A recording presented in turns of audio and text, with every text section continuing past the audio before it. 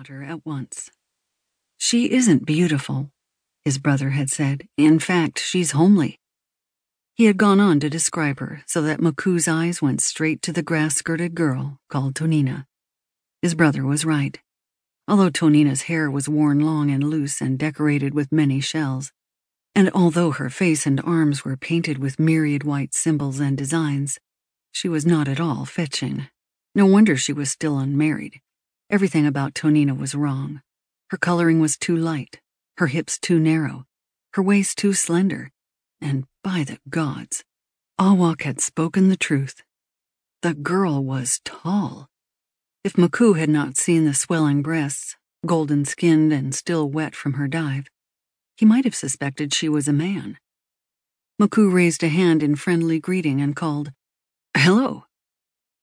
The girls turned, and taking stock of the attractive young man, immediately adopted flirtatious attitudes. Tonina paid no attention at first. Young men never looked at her. Until she realized in shock that the charming smile was directed at her.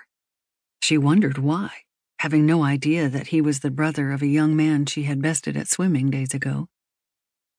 As Maku took the measure of this tall, plain girl, he thought of his cunning plan to get back at her for what she had done to Awak, a plan that involved the ghost of an ancient sea monster.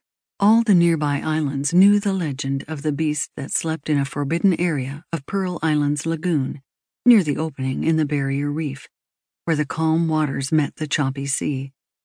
It was said that the skeleton of an enormous sea monster occupied the ocean floor there, and that the monster's ghost haunted the waters.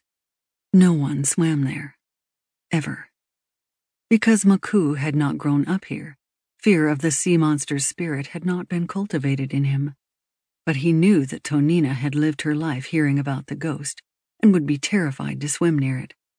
Beneath the warm afternoon sun, as trade winds whispered through the swaying palm trees and gulls circled overhead, Maku played his role to perfection. "Are you the one called Tonina?" he asked. Tonina smiled shyly, unused to male attention. Boys did not like girls taller than themselves.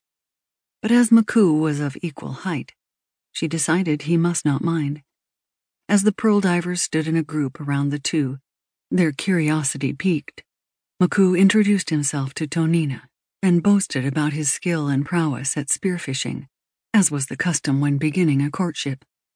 He exaggerated his accomplishments as he carefully laid his trap. The island's courting ritual involved each prospective partner proving himself or herself. Secretly pleased with his cleverness, Maku fixed his smiling eyes on Tonina as he said, "Are you brave enough to swim with me to the haunted place and bring back one of the monster's bones?"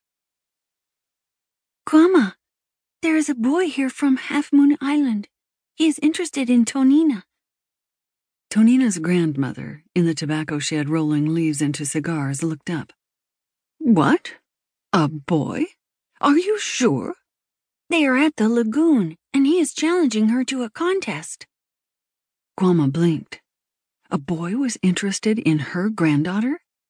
Tonina was 21 years old and still unmarried. Every spring, when boys and men from other islands came to Pearl Island to select a bride, Tonina was always overlooked. So why was this boy from Half Moon Island suddenly showing such interest? Had the impossible finally happened? Guama prayed so. The girl must get married. Otherwise, what sort of life would she have? With no children to raise, no man to cook for, what use was a woman? Tonina was a fine pearl diver, one of the best, but pearl divers did not live long. As she followed the boy down to the beach, old Guama remembered the swimming contest a few days prior, when Tonina had bested all the boys, even though Guama was always telling her she must let the boys win. Unfortunately, Tonina was cursed with an ingrained honesty that wouldn't allow her to cheat. "What sort of contest?" Guama asked now, suddenly suspicious. "To swim out to the bones of the sea monster." "Cry!" the old woman cried, voicing her dismay with a word that, in the language of the islanders, conveyed pain, surprise, or distress.